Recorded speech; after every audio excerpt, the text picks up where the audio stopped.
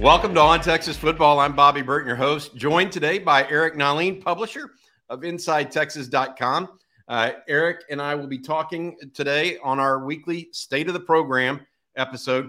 Eric, thanks for joining me, man. What's going on, Bobby? You know, living the dream, dude. Living the dream. Me too. Speaking of that, Steve Sarkisian may not be living the dream right now. No. He seems like he's juggling all sorts of things going on, from a coaching search at wide receiver to a director of high school relations to adding an offense. I mean, he's just got a ton of things going on. Talk briefly about some of the things he's really trying to focus on right now. Well, it kind of goes back to what I wrote in December of just how difficult a job of college coaching is. You know, there are jobs that are much more important. There are jobs that are much more mentally taxing, much more physically taxing. Jobs that are, you know, maybe more difficult. Flying an airplane is pretty important, you know. But man, the job just never ends for these guys. If they're not recruiting, they're coaching. If they're not coaching, they're trying to recruit another coach. There's just always something going on. And right now is just a really good example of how busy a head coach is. Now, I'm not complaining, Bobby, because that gives us something to write about. You know, I do have sympathy for him, but I'm glad that we have plenty to write about during January. So he's navigating the portal. We know that. He's setting up for junior day. He's trying to hire 3 positions. And he's trying to assimilate a very large group of freshmen into his program and make sure that they take to the culture. So he's got a lot on his plate right now. All right, we'll talk about each of those. But first, I want to talk and thank first our sponsor, Adam Lowy of the Lowy Law Firm. Adam Lowy of the Lowy Law Firm specializes in results for his clients, whether it's a tragic car wreck, an accident in the workplace, or any sort of serious or catastrophic injury. Adam is who you want to call. Call Adam today at 512-280-0800 or reach him online at loweylawfirm.com for a free consultation. And remember, Adam focuses on results. Let's start with the wide receivers coach, the director of high school relations job, as well as the special assistant to the head coach. Those are the 3 quote unquote open jobs. It could be 4 if we think they're going to hire 2 guys for high school relations even. Right. Let's talk about where we're at on each of those this week. Eric, go ahead. Yeah, I mean, it could even end up being more than that if they lose Gary Patterson and they go with an offensive defense split for the special assistant. So I think you and Jerry have been talking about Jamal Fenner as the high school relations coach. You know, he's been a mainstay in Austin. He's an Austin resident. Clearly, he's going to know that area and the coaches in Centex quite well. I do need to get a better handle on because his name is not new to us. Obviously, everybody knows who he is, but it's kind of new to us as a real target. You know, I think even Joe Cook theorized that maybe he could be a guy that emerges. But I do need to learn more about his connections. You know, obviously, just because he's in Centex doesn't mean he doesn't have very close friends in other regions, especially given how nomadic coaches are. They move all over the place. One thing I want to say about that was interesting. If you remember last week, Friday was the first day they could go out. Right. Texas blanketed Centex. Yeah. I mean, from, basically San Antonio all up to Waco, Killeen, all in between. Yep. It's an interesting thing because they haven't necessarily recruited their home turf very well. There's quite a few guys in that cycle. You know, you got Micah Hudson, you got Kobe Black. They just got McDonald from Waco Connolly. Michael Uni's in the area. So it's one of Centex kind of ebbs and flows with it. You know, every area does, but Centex seems to ebb and flow a little bit more. But there's plenty of guys to go after. You know, Blake Frazier's right in town. He's going to be at junior day. So there's a good reason to canvass the area, but you always want to protect your home turf too. All right, let's talk about the receivers coach. We have talked about it at InsideTexas.com. Chris Jackson, wide receivers coach of the Jacksonville Jaguars. I termed it as leader in the clubhouse. That's the term that was given to me. We'll see if that pans out. The Jaguars have a game this weekend, the NFL playoffs. So any move would be prohibited before then. But we also were talking about Adam Henry at Indiana. He's a possibility, former Cowboys wide receivers coach. Dallas Baker, wide receivers coach at Baylor, his name has come up, and I believe Texas has shown some interest there. And then Joel Falani, the former wide receivers coach at Washington State. Of those guys, what is your read on this situation and what Sark is trying to get out of this hire, Eric? Yeah, well, the read on the situation points me to Jackson. I mean, along with your information, obviously that's the primary source of confidence there. But the silence is deafening. We haven't heard a whole lot since you mentioned Jackson. And obviously the reason for that would be he's got a playoff game. He also had a curious tweet out there, which kind of created a Streisand effect. I don't think a lot of people were talking about him taking the job until he made that tweet. It reminded me a lot of when Del Conte gave the kiss of death to Tom Herman. We lost 30 subscribers that same exact day because they thought they took him at his word. I wanted to die that day because I'm losing all this business. We even telegraphed the fact that he was going to do the kiss of death, and people still took it at face value. But really, he's just, he's saying he's bought in, trying to win playoff games. What else do you expect him to say? He did have a follow-up in which he said he hasn't talked to Texas, but that doesn't mean a representative of his hasn't. So we'll just see and let it play out. The interesting thing about this whole search has been that, it's a good idea. It's a good reminder of how expansive Sark's Rolodex is. And, he's spent a lot of time in the college game with a lot of the best coaches, and he's also spent time in the NFL.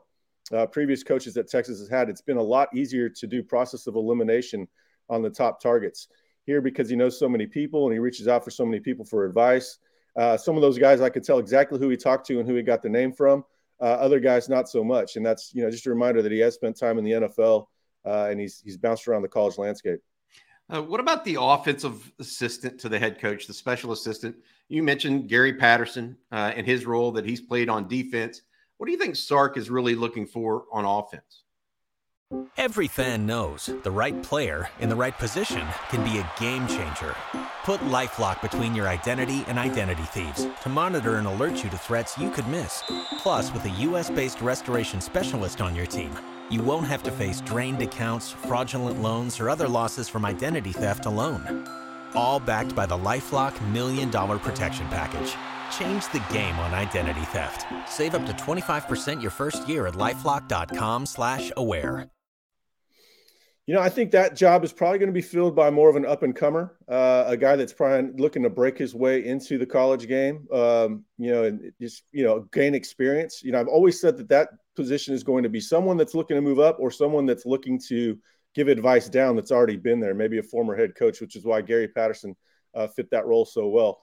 But there's also a guy that you can come in and that's going to be young and innovative and extremely hungry, in which Sark kind of serves the main value there to that person. Obviously that guy's going to add value. Otherwise Sark wouldn't bring him in. But it could end up being a launching pad for a younger coach. And I think that's going to be a younger man's job to lose. But we'll see how it goes. You mentioned in the outset about one thing I don't think, and all these things that Sark is doing right now are responsible for.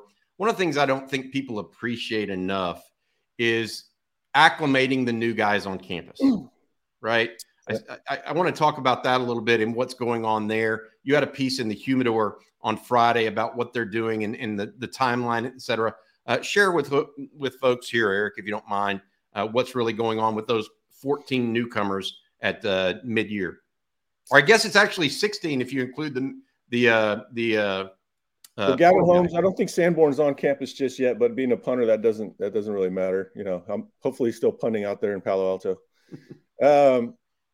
Well, at the same time that you're trying to assimilate these players, you're trying to make sure that you still have leadership and culture carryover from the previous year, despite some pretty significant leadership losses. And so, culture comes from the coaches, comes from the leaders in the program, but it also comes from strength and conditioning. That's, where you kind of set the mindset for the program.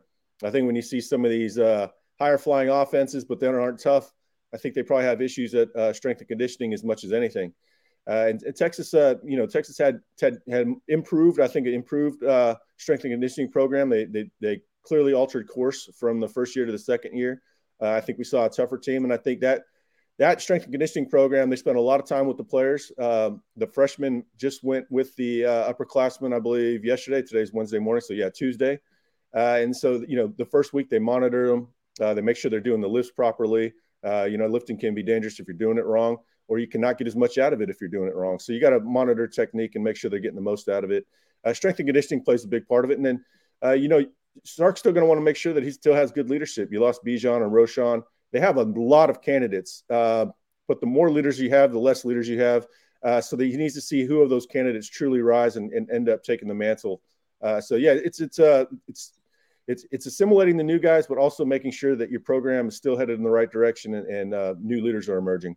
All right, let's segue into talking about guys that he's trying to bring to campus now, because he's got a big junior day coming up this weekend. It is the big junior day for this year, at least this time of year for Texas. Any number of guys coming on campus. I want to talk about those, but also he's still trying to monitor the portal. And there's news that A.D. Mitchell out of a Georgia website saying that he is looking at the portal and that Texas and USC are possibilities. Mm-hmm. We've long thought that there was something brewing here. We didn't know what, but is this a possibility? Or, I mean, I looked at the portal. We looked at the portal before we came on. He wasn't in. Right. Now he may be in by the time this episode airs. But what are your thoughts on not only the portal but also we'll then talk about the junior day that's coming up? Yeah, well, with all the rumors swirling on the Georgia side, I had to, take a good look at A.D. Mitchell, and he kind of fits the bill at what we've profiled out there, since the beginning. Going back to early December, we said they want a bigger receiver with length, but also not sacrifice a lot of the athleticism. They don't want a statue out there because you still have to run the Stark stuff, and experience in production. And he kind of fits the bill to a T. He hasn't always been consistent. He's had some injury issues, but he's made some of the biggest receptions in Georgia history on the biggest stage. So I think he fits the bill of what they're looking for. If he goes in the portal, I expect Texas to be aggressive there. They kind of bided their time. They've been patient, maybe overly patient from the mind of a few people have said that. But they usually have a plan, and I think that they realize that if their patience would be rewarded. It very often is in recruiting. What we saw in that national championship game, Eric, is he could beat people one-on-one on the outside and make you pay. Yeah. And that's what Texas lacked that this year, in my opinion. Yeah, he can beat single coverage over there in the boundary, pretty consistently, to the point where, I'm pretty confident if he stays healthy, he's an NFL receiver. Because even though he's a bigger guy, he can win a number of ways. He can win with size. He can win with speed. And he runs some pretty good routes, too. So, it's all about creating separation. And for a bigger guy, he does a good job of it in different ways, not just being big.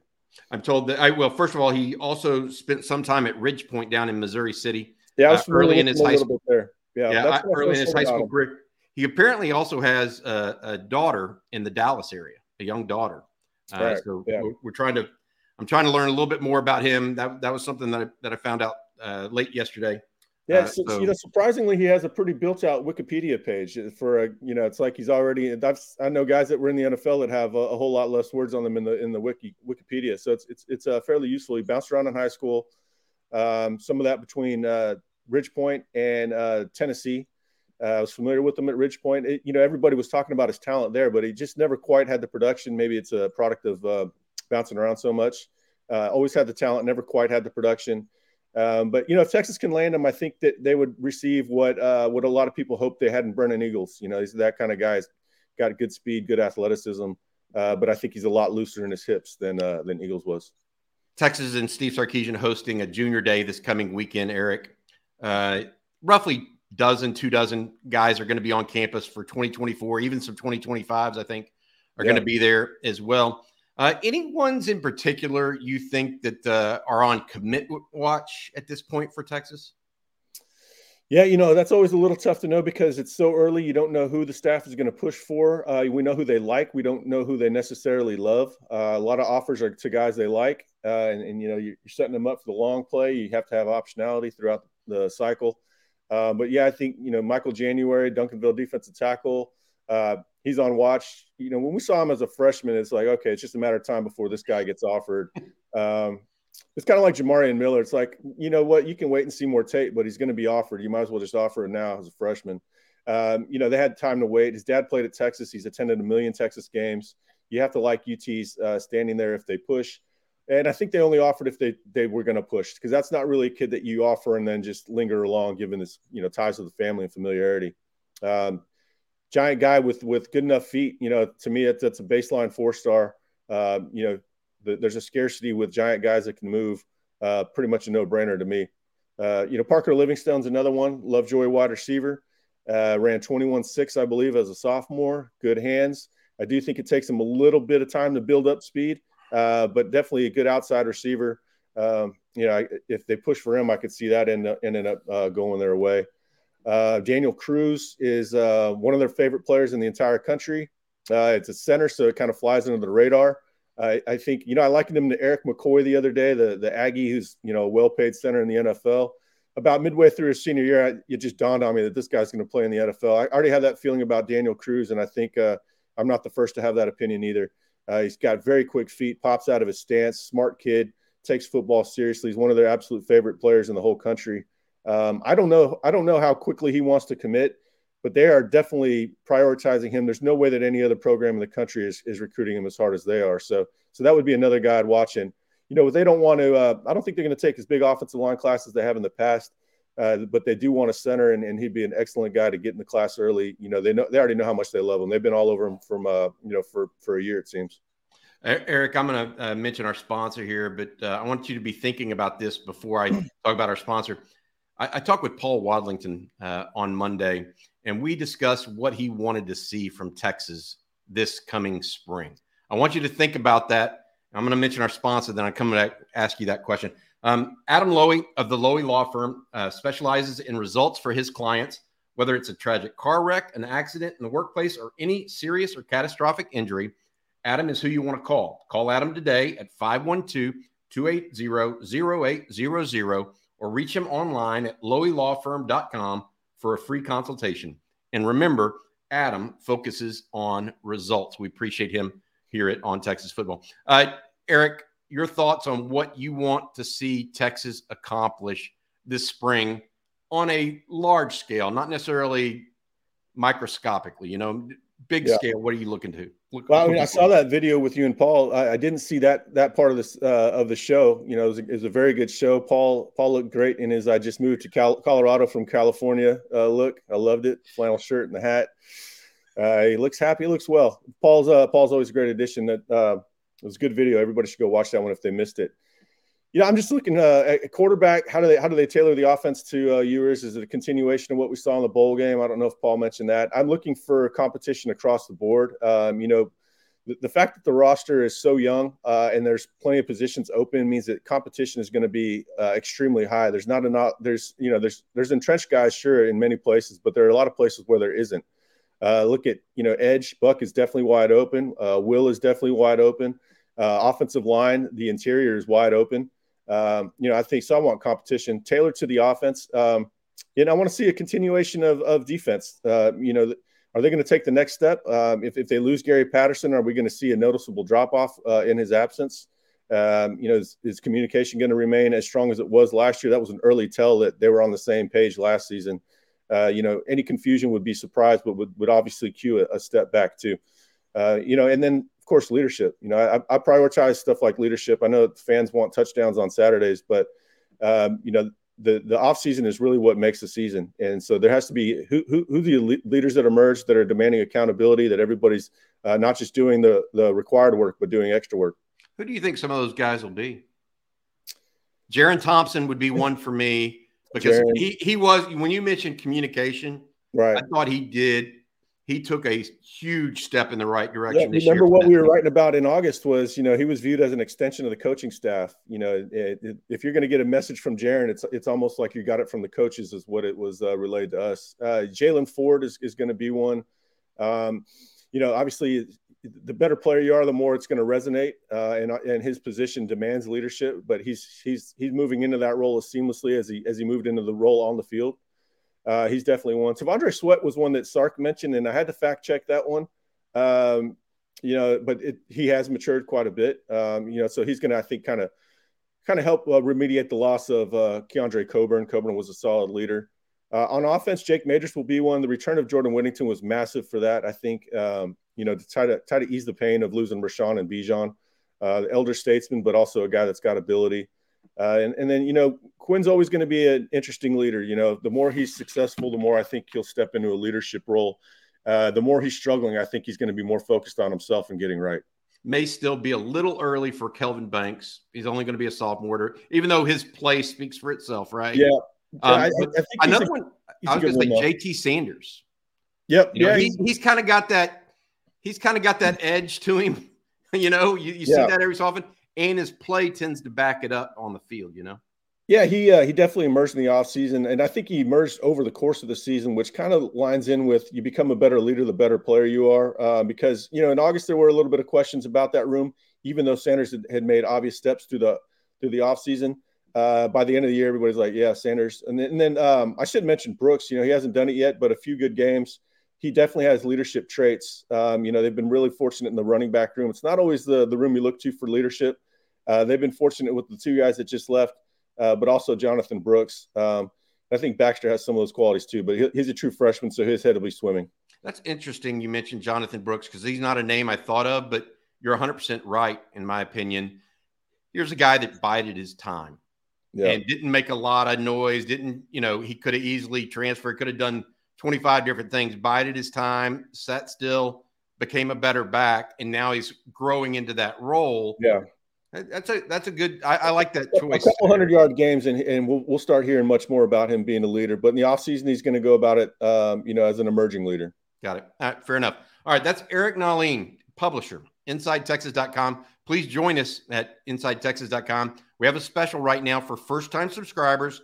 It's $30 all the way up until football season. So until August 31st, that means you get all the recruiting information this spring and this summer, all the spring practice coverage, all the fall camp coverage as well. Please join us at InsideTexas.com. It is by far the best source of inside news on the University of Texas program. For Eric Nahlin, I'm Bobby Burton. That's been this week's episode of State of the Program.